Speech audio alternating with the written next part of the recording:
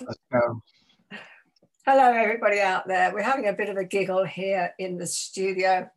You know, when we start talking about Jesus and the mighty revelation that nobody really wants to plow into because it's so deep and unsettling for most people to try and understand it.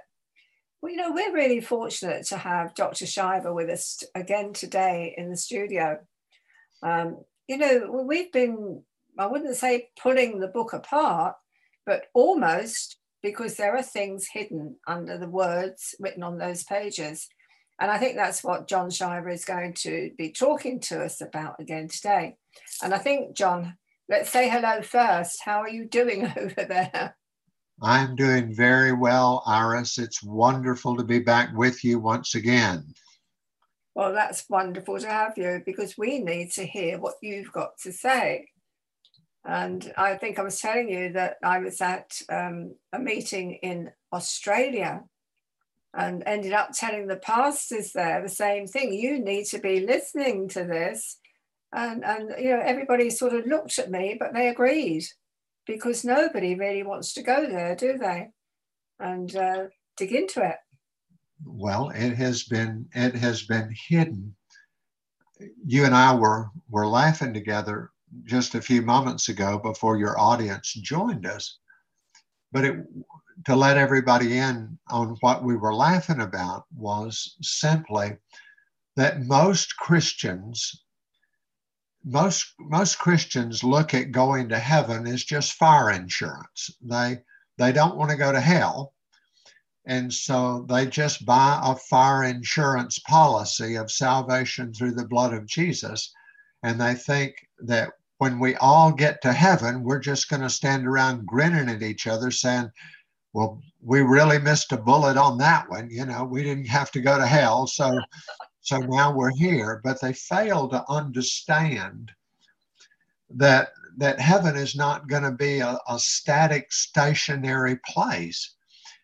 And the reason that I personally feel so passionate about the study that we're doing right now of the last days and the pre-tribulation rapture of the church is I believe everything is now in place. The stage, for the first time ever in 2,000 years of history, the church history, that the stage is set. Everything is now in place. And I have more than just a few candles on my birthday cake, but I expect that it may very well be in my lifetime. And so many Christians do not know these things about the last days. You mentioned understanding the book of Revelation, which is important. But Iris, we will understand the book of Revelation by studying the book of Daniel and studying the book of Psalms and studying the book of Malachi, studying the book of Matthew, Mark, Luke, and John. We will understand Revelation, the book of Revelations, by studying what Paul had to say and Peter had to say. If you don't understand what Jesus, the Old Testament, and the early church taught and believed about the last days, you will never be able to understand the book of Revelation. So what we're trying to do is not teach verse by verse, chapter by chapter out of the book of Revelation. We are trying to look at the whole picture and bring all the pieces of the puzzle together. So that's what we're doing. We started, I guess, last time we were together, a study. Well, we've already laid the foundation. I think it's clear to everybody that will objectively look at the scripture that there will be a pre-tribulation rapture of the church. The church is not mentioned in the book of Revelation between Revelation chapter 3 and Revelation chapter 19. Why is it not mentioned for 16 chapters in the book of Revelation? The answer is simple. We're not there. We're not a part of 16 chapters of Revelation because we were taken out in the twinkling of an eye at the last trump As Jesus said, two men would be sleeping in a bed, one would be taken, one would be left. Two men would be at a field working, one would be taken, one would be left. Two women would be working together in an instant of time. One would be taken, the other one would be left. Paul talked about being caught up together with him in the clouds to meet the Lord in the air. And when that happens, that is the thing that starts the clock of everything that is going to unfold. The coming of the Antichrist, the peace treaty with Israel, world peace, calamity, world war, starvation, earthquakes, all these horrific things that the world has never seen ever. Has there ever been a time like that? But we're not going to be here for that. Why? Because every person that loves Jesus, loves him. I didn't say knows about him. I said loves him and serves him and follows him, will be caught up together with him in the clouds to forever be with the Lord. And so we're going to continue our study today of what is the church going to be doing in heaven while all hell is breaking out on the earth. Mm-hmm. What will we be doing in heaven while all hell is breaking out on the earth? And so last week we began looking together at two great events after we arrive in heaven.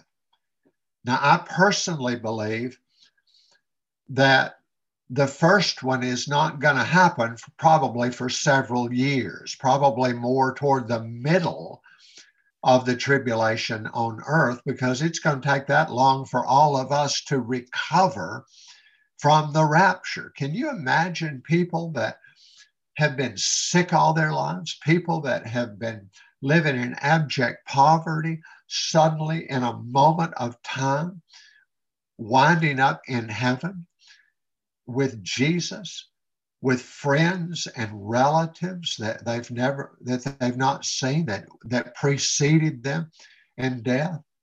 What's it going to be like? What's it going to be like for a woman who had an abortion while she was on earth to meet her child in heaven? What will it be like for a woman that had a miscarriage on earth to get to heaven and discover my baby is here, and the baby I grieved over all of my life? You see, I mean, I can't get my head around what all of this is going to be like, but it is going to be the most glorious, amazing time, indescribable.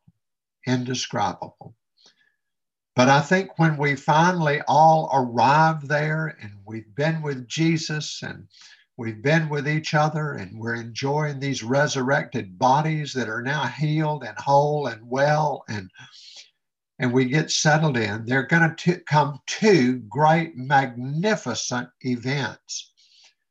And we're going to continue our study of the first one of those today, which is called the Judgment Seat of Christ. It is also called the Bema, B-E-M-A, Judgment Seat of Christ.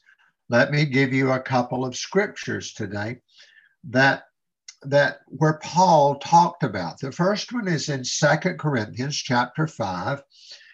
Let's begin with verse 9, where Paul wrote, and he said, "Therefore we make it our aim, whether present or absent, to be well-pleasing to him," Jesus.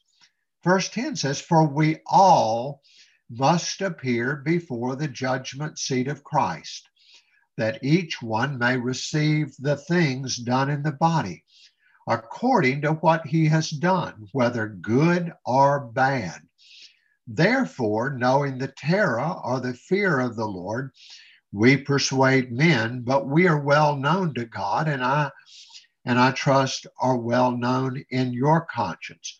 Now, Paul is writing to the church at Corinth, and he's saying we're to live our lives here in the fear of the Lord, because we must recognize that one day we will stand before the judgment seat of Christ. Now, Your audience extends all around the world. And we don't know where all of you are today, but wherever you are on planet Earth listening to this time of sharing, I want for you to hear what I'm about to say. Listen very, very carefully. We will be in heaven preparing to stand before the judgment seat of Christ. But this judgment seat of Christ is not a judgment seat that determines whether we get to stay in heaven or whether we're going to get sent to hell. No, it is not going to be a judgment seat of guilt, condemnation, punishment, harshness, anger of God. None of that. No, no, no. What Paul was talking about here, this judgment seat of Jesus, and he said we will all stand before that judgment seat, is called the Bema, B-E-M-A, which is a Greek word, and it represents, where they got that word, the same word in the Bible was the same word that came out of Greek history. When they had the Olympics, the first Olympics, all of that originated in Greece. And there was a large bar there where the judges sat at the judgment bar, the judgment seat. It was called the Bema.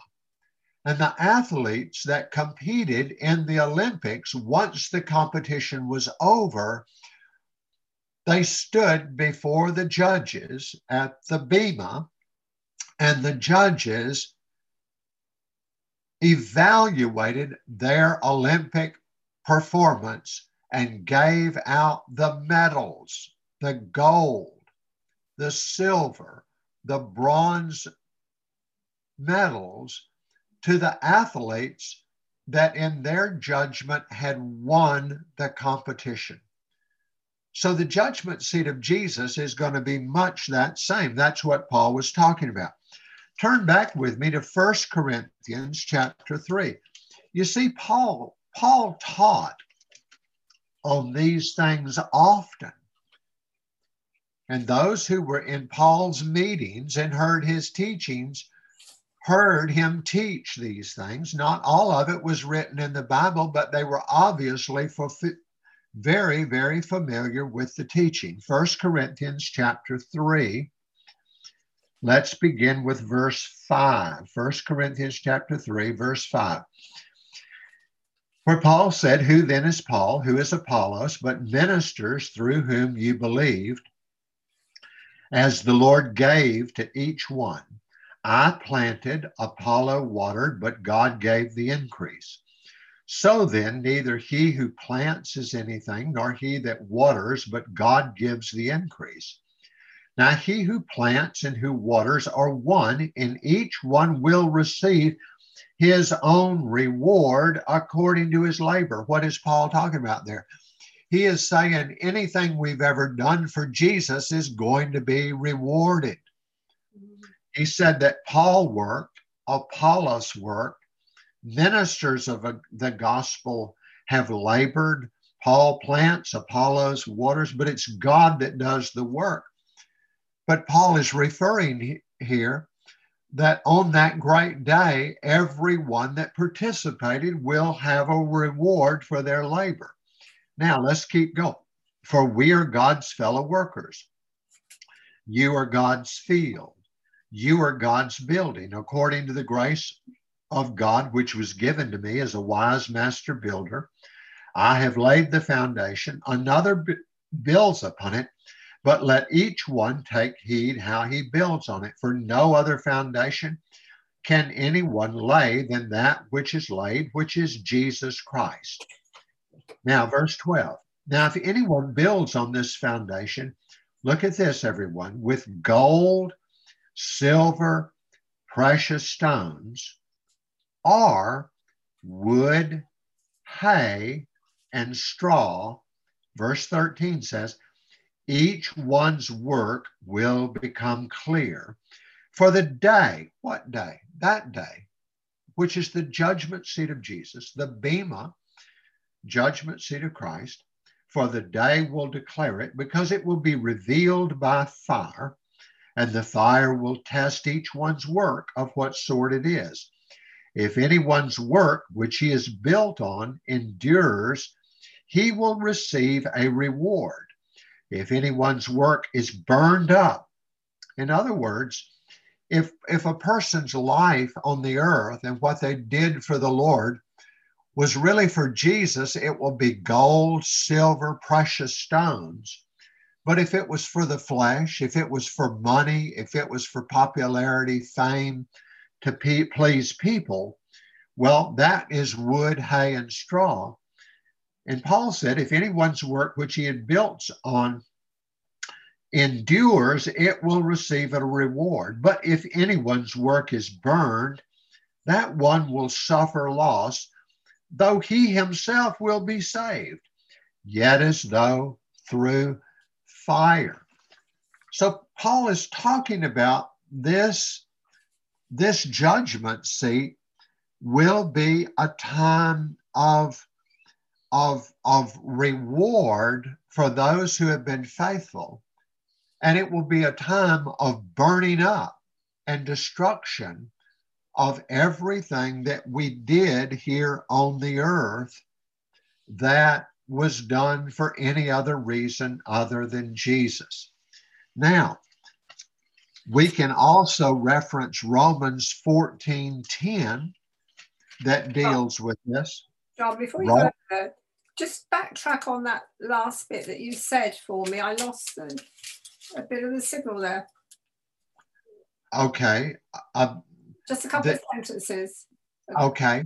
The work that we do here on the earth that is done for Jesus, that we build our lives, we build what we do, we live our lives, everything we do here for him is like gold, silver, and precious stones when we stand before him. And all of that is going to be rewarded for eternity.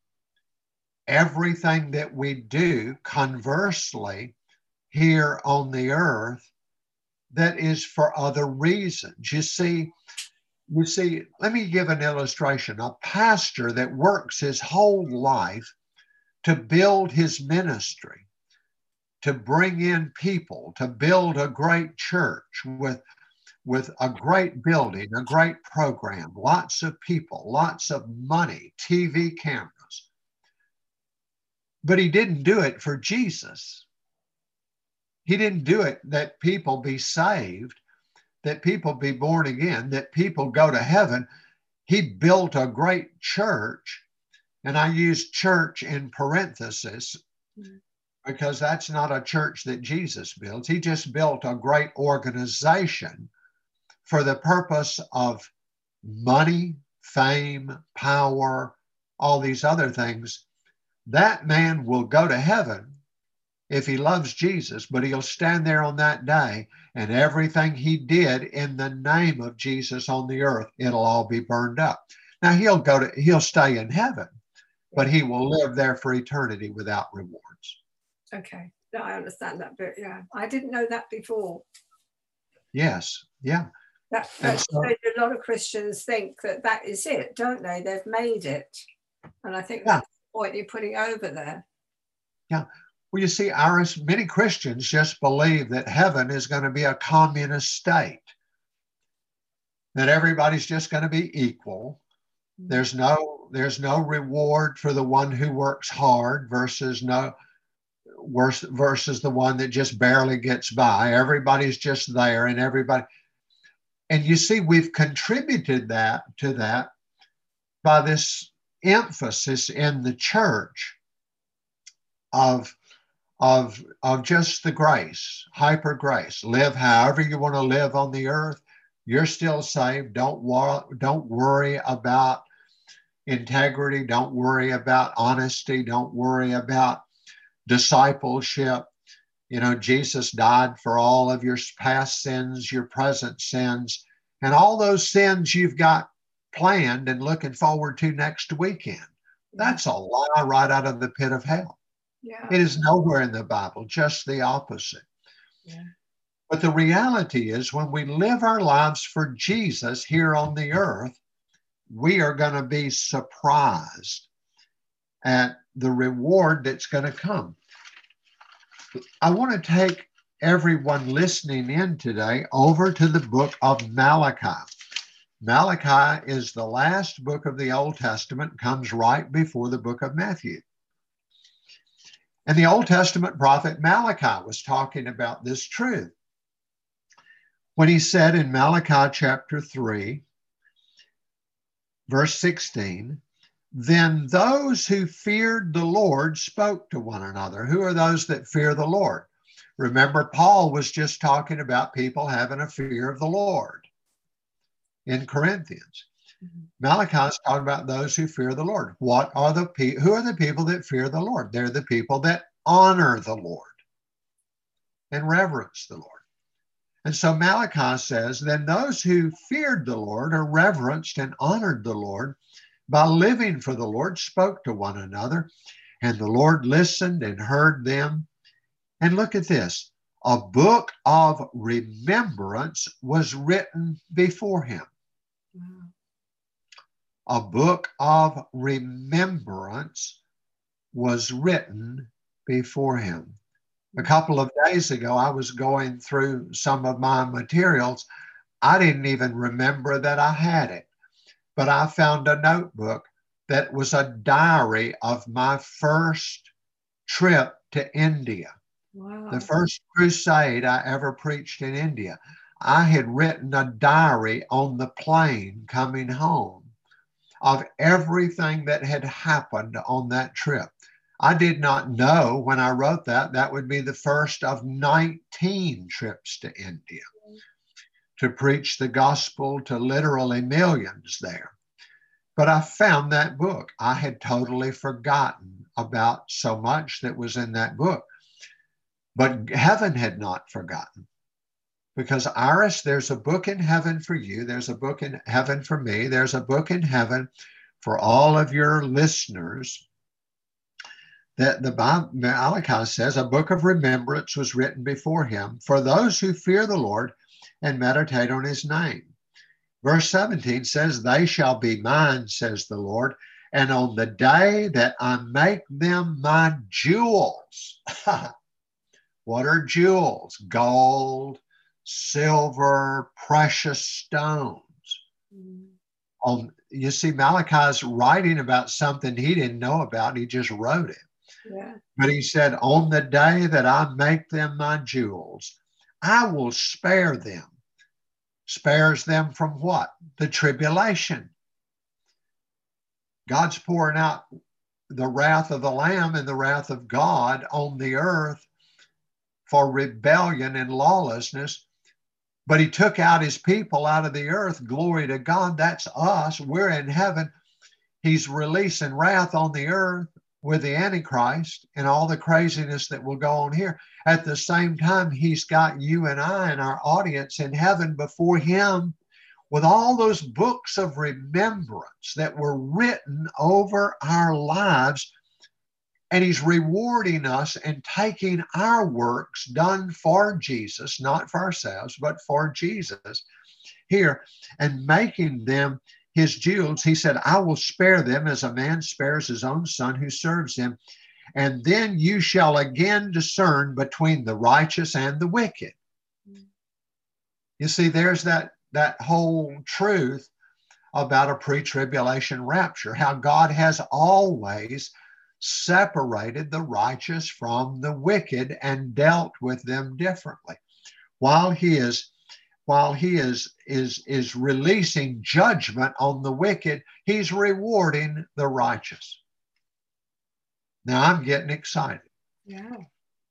Because I believe all of these things are imminent. I believe that book of remembrance. You see, there's a book of remembrance written for everybody, because we won't read it today, but your listeners can go and look it up. It's in Revelation chapter 20, verse 12. Yeah.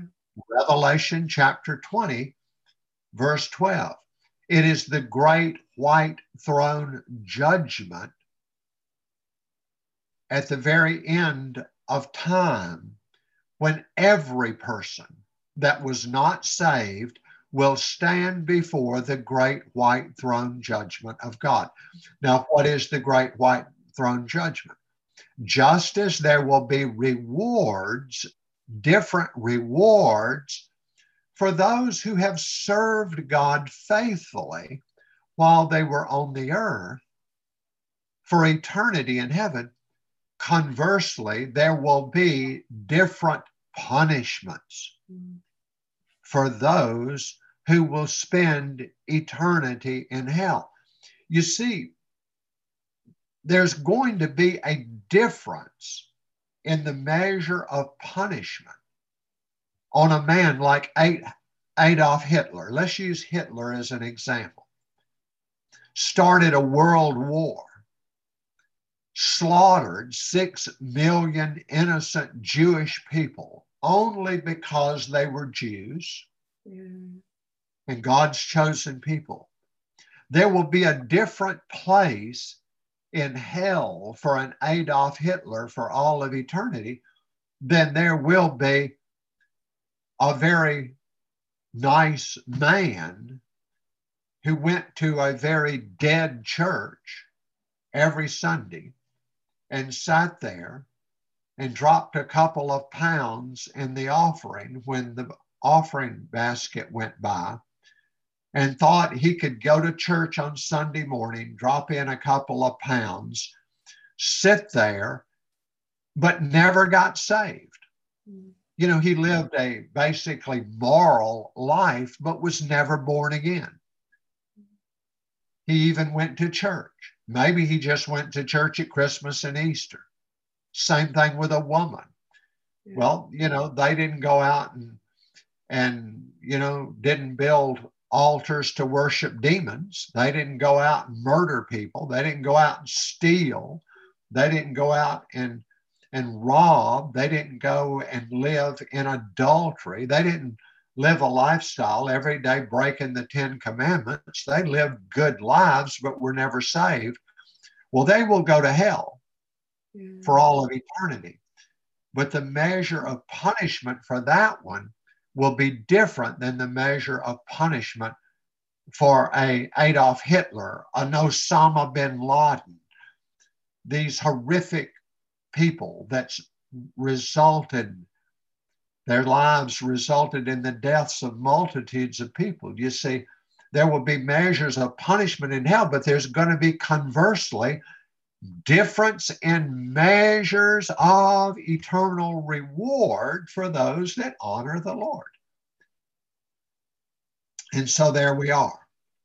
And that is so critically important that God's people understand that faithfulness will be rewarded. Jesus talked about that. And Iris, you jump in if anything's not clear, because I'm not rushing. This is too important. What we're talking about today is going to impact our everyday that we live in heaven. Absolutely.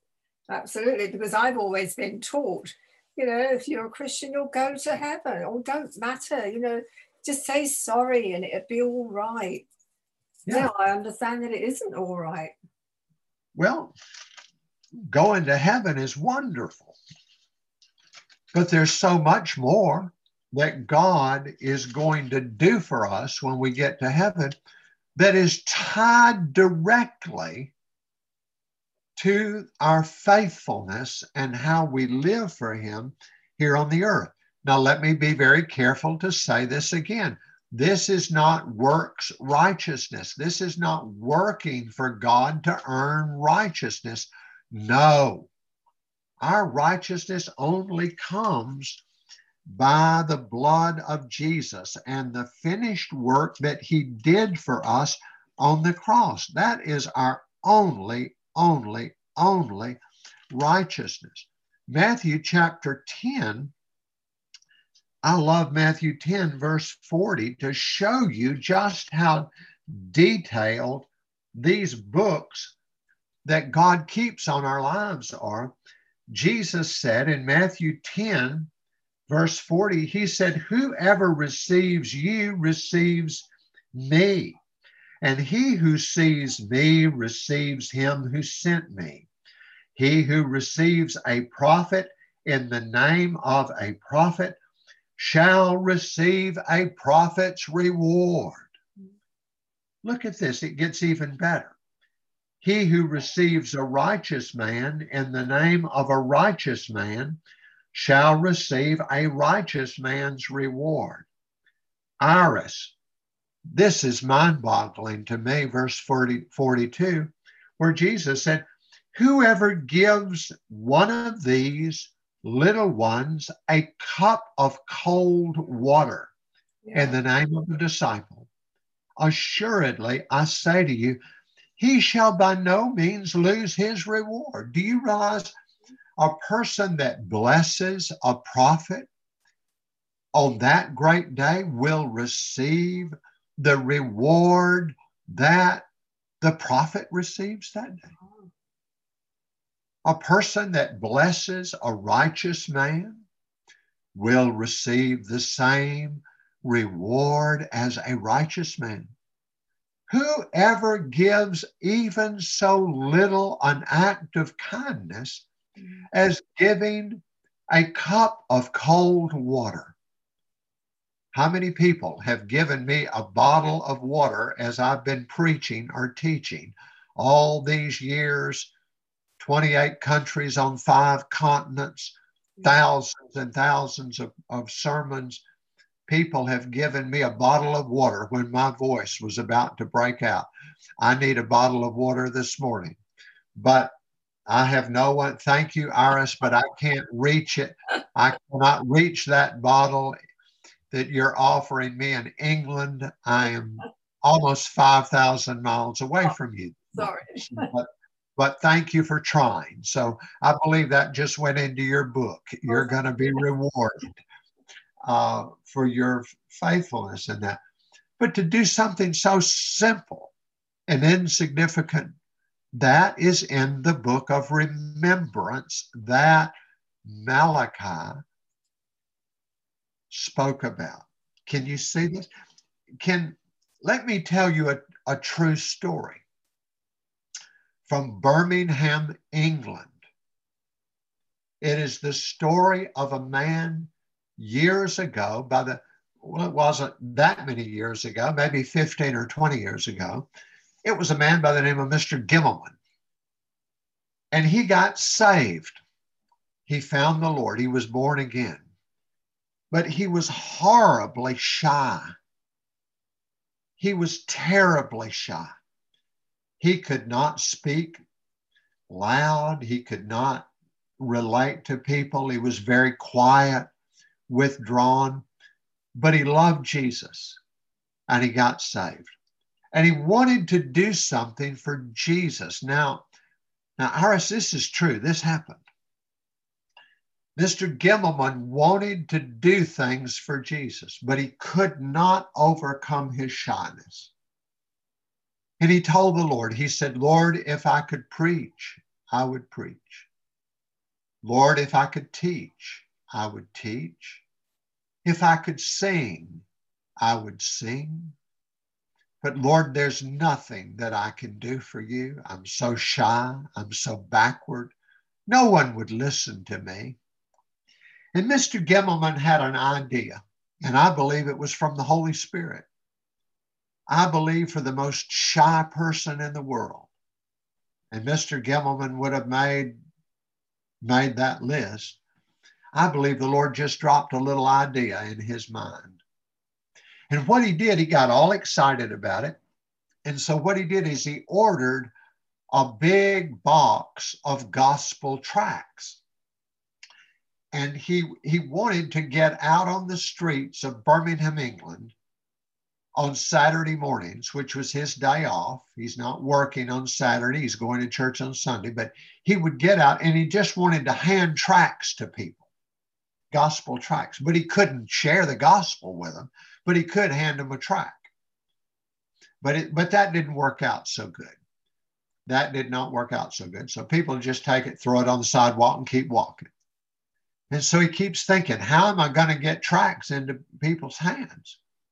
Because they see me coming, they've already said no before I ever get there.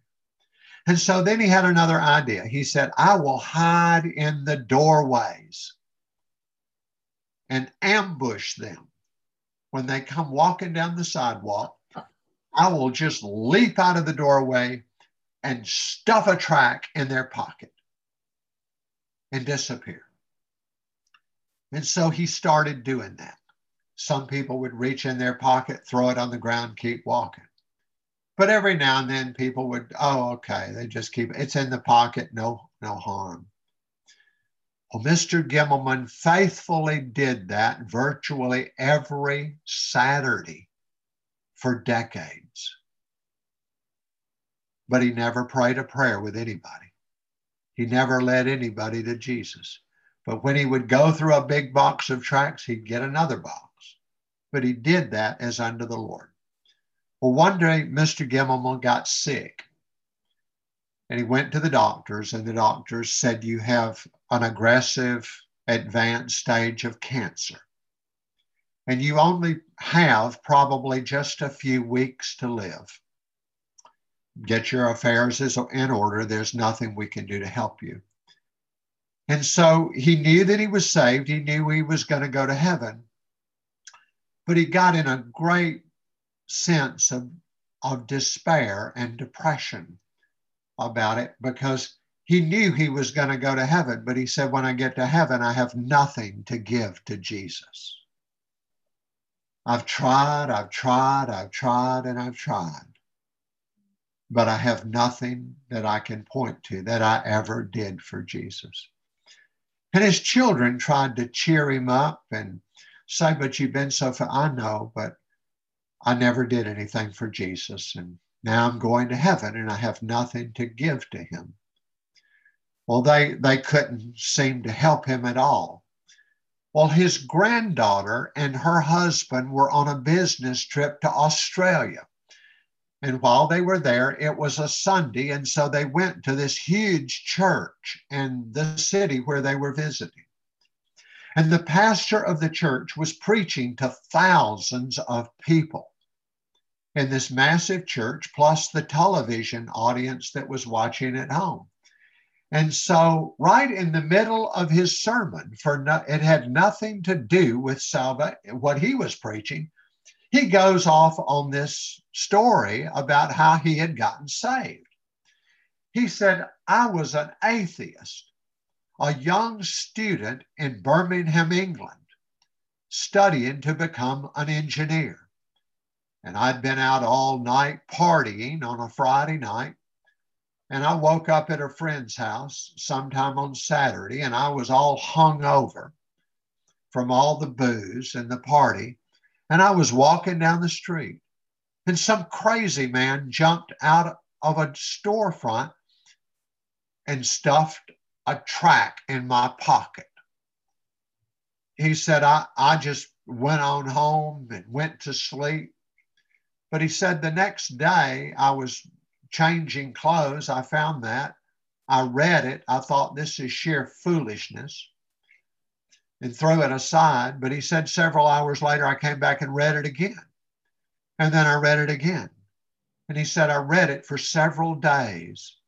And I knelt down in my dorm room at a university somewhere in the Birmingham area as an atheist and asked Jesus into my heart. He said, I got a Bible, started studying it. And God became real. I forgot about engineering, felt the call of God on my life, went to Bible school, came back to Australia, and here I am today in the ministry, ministering to thousands. Well, the granddaughter was almost hysterical, trying to get to this pastor when the meeting was over. She said, Pastor, that was my grandfather. What? My grandfather, Birmingham, England. He was the guy that put. And this pastor said, where is he? He's in the hospital dying. And he said, I've got to get to Birmingham, England. The pastor in Australia gets on a plane, comes to England to go to Mr. Gimmelman's bedside and say, I was in Birmingham. You stuffed a tract in my pocket. And here's what God has done with my life all these many years. Thank you, sir, for that. Well, that blessed Mr. Gimmelman. But that wasn't the end of the story. That was not the end of the story. In the weeks that followed, God in his sovereignty brought 16 more people to Mr. Gimmelman's bedside in the same way. They were pastors, evangelists, missionaries, Bible school teachers, Christian businessmen, Christian doctors and barristers and solicitors and government, powerful people that were impacting the whole world, that Mr. Gimmelman, the man that was too shy to even share the gospel, had ambushed out of doorways in Birmingham, England, stuffing tracts. Now, Mr. Gimmelman went to heaven with a smile on his face because he realized that God did use him here on the earth. But what Mr. Gimmelman did not know, you see, is on that day that is still coming. Mr. Gimmelman's in heaven, but the judgment seat of Christ has not yet come. One day in the future, glory to God, hallelujah, Jesus, Mr. Gimmelman is going to stand, the little shy, backward, afraid to talk to anybody about anything. Mr. Gimmelman's going to stand before the Bema judgment seat of the Lord Jesus Christ and receive the same reward as the pastor in Australia, the same reward as the apostle to Russia, the same reward as the prophet to South Africa, to the same reward to the pastors and teachers and evangelists, and the little man that never could say a word to anyone is going to receive the same reward of all the lives that God used him to touch. Can you get your head around that, Iris? Wow, that's amazing. Absolutely amazing. You see?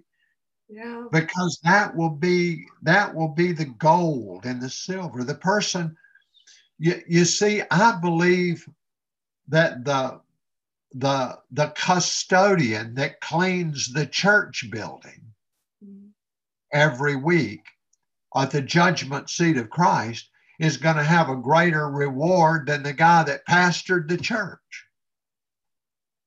Yeah. The guy that took out the trash, cleaned the toilets, mopped the bathrooms, vacuumed the carpet, replaced the light bulbs, on that day will have a greater reward than the man that everybody saw and looked to and talked to. Because what he did it in the flesh. That's going to be wood, hay, and stubble. What the man that mopped the bathroom that no one ever saw is going to be rewarded on that day. Wow. And so, Iris, I can't say too loud to everyone listening. We have to live our lives for Jesus, because what we do here is not going to be ignored by heaven. Yeah. There is a book of remembrance. Jesus talked about it again in Matthew chapter 12. Let me look over there, where Jesus is talking about even the words of our mouths. He said in Matthew chapter 12, verse 35, a good man out of the good treasure of his heart brings forth good things, but an evil man out of the evil treasure brings forth evil things. But I say to you that for every idle word men may speak, look at that, they will give an account of it in the day of judgment. For by your words you will be justified, and by your words you will be condemned. You see a man or a woman who spends their life on the word in the world, speaking blessing to people, encouragement to people, life to people, peace to people. On that day, they're going to be rewarded for even the words that came out of their heart, out of their mouth, that they were a blessing. Yeah. By the same token, people that spent their lives on the earth criticizing, condemning, judging, gossiping. Jesus said, if we believe all the red ink in Matthew, Mark, Luke, and John that are Jesus's words, Jesus said on that day, every idle word that we've spent in gossip, criticism, judgment. That's the reason Jesus said, with the measure you judge others, you're going to be judged by that same measure. You remember the story, I think it was over in Mark, where the scribes and Pharisees brought a woman taken in adultery to Jesus. Yeah. And they said, Jesus, this woman, we in the very act, committing adultery, we caught this woman in the very act of adultery. Now, Moses said she should be stoned. Yeah. So what do you say? And so Jesus said, oh, okay, excuse me. He gets down, he starts writing in the dirt with his finger. Now, we don't know what he was writing, but I have a guess that what he was writing were all of their names, dates, places, thoughts, lustful looks, actions, words. Why? He was just writing in the dirt everything that was written in the book. And then he looked at all the crowd that were there ready to stone her and says, which of you has never done anything wrong? Throw the first rock at her. Mm-hmm. And they all took off. You see, we're going to be judged if we judge other people, well, then, on that day, the Lord's going to open up the books, yeah. And we're going to have to explain to him why we spent our lives judging all those other people when we were doing the exact same thing. That's what Jesus was referring to. He said, why do you condemn a person for the speck that is in somebody else's eye, but you ignore the beam or the log that is in your own eye? Yeah. You see, there's absolutely nothing that is going to be missed. A man that had an amazing impact upon my life was the great evangelist Reinhard Bonnke. And Reinhard Bonnke told the story of when he was in his 20s. He and his wife, Annie, left Germany to go to Africa as missionaries. And he said, when we got to Africa, he said, we'd only been there a few days. He said, an old missionary came to me. And he said, son, when I came here, I was just like you. He said, I was young. My wife was young. God had called us here. We had come here full of fire, full of faith. We were going to see Africa turned upside down by the power of God. He said, son, I have been in this nation, I've been in this continent now for 50 years. 50 years. He said, at the end of 50 years of faithful service here, he said, I have nothing to point to. He said, I've buried my children that have died of disease in this land. He said, I buried my wife in this land. He said, my wife never had nice china, never had crystal, never had lovely silver, never had a nice dining room and a beautiful table and a cloth, and never had nice things to entertain, never had nice furniture. She lived with me here in this God-forsaken place for 50 years. She died. I buried her here. And he said, son, I'm getting ready to leave to go back to my nation. I think it was Scotland, and wait to die.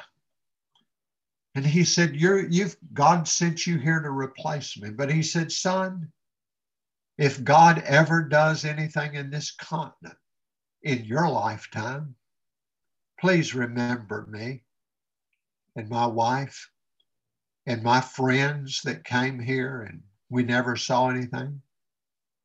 But he said, young man, 50 years from now, if you wind up like me and you never see anything for your life's work in this place, and God will send another young man to take your place, please tell him about what you did and tell him about me and my wife and my friends, so that if God ever does anything. Reinhard Bonnke said, every time I stand on a platform and look at hundreds of thousands of people, even millions of people, Bonnke saw 80 million salvations documented with decision cards before he went to heaven. He said, every time I stand on a platform to preach to the multitudes, I thank God for the old man and his wife and the other missionaries that went to Africa and plowed the ground for all of those many years. Because had they not gone first, I would have never seen.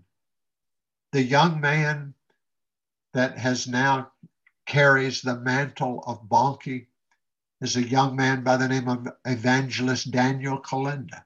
Yeah. I have known Daniel since he was in his 20s.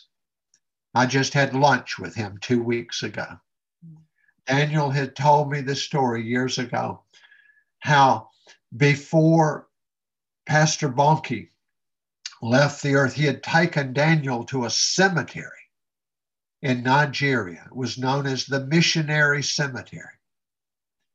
And out here on this field were little small metal crosses, just little rusty, small metal crosses marking the spot where missionaries had been buried. And on every one of those crosses, there was a number, some 3, 5, 8, 10, 20, 30, 50, whatever. And Evangelist Bonnke told young Evangelist Daniel, he said, son, those are the missionaries. You see that number? That's the number of days, not years. But that's the number of days that they survived here before they died. Most of the missionaries that went to Africa from England and Scotland and other nations 2 centuries ago, most of them told their families goodbye in the full knowledge they would probably never see them again. Many of them carried with them caskets. They took their caskets with them on the sailing ship to go to the mission field, knowing that when their time came, whether it was days or weeks or months or years, that they would at least have a wooden box to put their dead body in to be buried. And Daniel told me, I saw this field with these little metal crosses, you see. And what those what those missionaries that gave their life, what the old man and his wife that never saw anything 50 years. Evangelist Daniel told me 2 weeks ago over lunch, he said, John, we've seen 102,000 decision cards in the last 30 days. Wow. 102,000 decision cards in the last 30 days in the African nation of Tanzania, in the midst of a global COVID pandemic. The missionary that was buried out in the field with it got nothing but a little metal cross. On that great day, Iris, and I've got to close, will receive the same exact reward as the Bonkies, the Kalendas, these evangelists that are now going and all that God is doing. They will share in all of those same rewards. The little grandmother that gave £5 in the offering to help the evangelist go evangelize. The little grandfather that gave £5 in the offering that helped the gospel go forth in the earth. The person listening in your audience today that helps you, Iris, to do what you're doing. The person that would help you financially to do what you're doing right now, helps the radio ministry right now that you're listening wherever you are, whether you're in South America, Australia, Europe, Africa, wherever you are today, you're listening to this. Anything you can do to help support Iris and the people that are making it possible for you to listen to this teaching today, you need to bless them and help them, pray for them, support them financially, because on that day of the Bema Judgment Seat of Prayer, every person that has played a role, whether it was to give, to pray. You know, the great Hebrides revival in the Hebrides Islands of Scotland in 1949, where the glory of God came and multitudes of people were saved. The atmosphere of the Hebrides Islands was literally charged with the presence of God, and people either got saved or they packed up their belongings and moved out of the Hebrides but to get away from it. Did you know that the two people that historians point to that brought that great revival were Peggy and Christine Smith, two elderly women, sisters. One was totally disabled with arthritis. The other one was legally blind, but they were intercessors. And they prayed day and night for months for God to visit the Hebrides. And Peggy and Christine, elderly women, were the ones that prayed that revival. On that day, the judgment seat of Christ, where the rewards are given out. You see, an old blind woman and an old arthritic woman that prayed and prayed and prayed until God answered in the Hebrides revival will receive the same eternal reward because they prayed. Others gave, others went. It's the Duncan Campbells, the famous preacher that everybody looked to, but there would have been no Duncan Campbell had there not been a Peggy and Christine Smith that prayed it in. Whatever we do for Jesus, nothing is being ignored. It's all in the book, And on that soon coming day, the books are going to be open. Glory to God. And people are going to be rewarded for all of eternity. Wow, that's taken my breath away. That is amazing. It's amazing when we start on this, what is that, it's actually uncovering such a lot. And it's now dovetailing together and beginning to make equal sense. Yes. It's not a standalone book at all. I don't think anything in the Bible is standalone. It's all interlinked. If you don't read it all, you don't understand any of it. That's right. That's right. Well, there we are, folks. I think we're going to have to leave it there today. What do you say, John? Well, it goes by so quickly. I wish I had had time today to get into what I was going to teach. Here are my notes. You've had those notes for weeks now. Well, I had the same notes last week, and we didn't get done last week. I did it all again today, and but we'll just keep it around another week, and we'll see everyone again next week. God bless you. Absolutely, absolutely. But it's been really a joy to have you, and we will see you again. And I'm just going to warn everybody out there, we will be back. We absolutely will be back. So God bless everybody, and talk to you soon.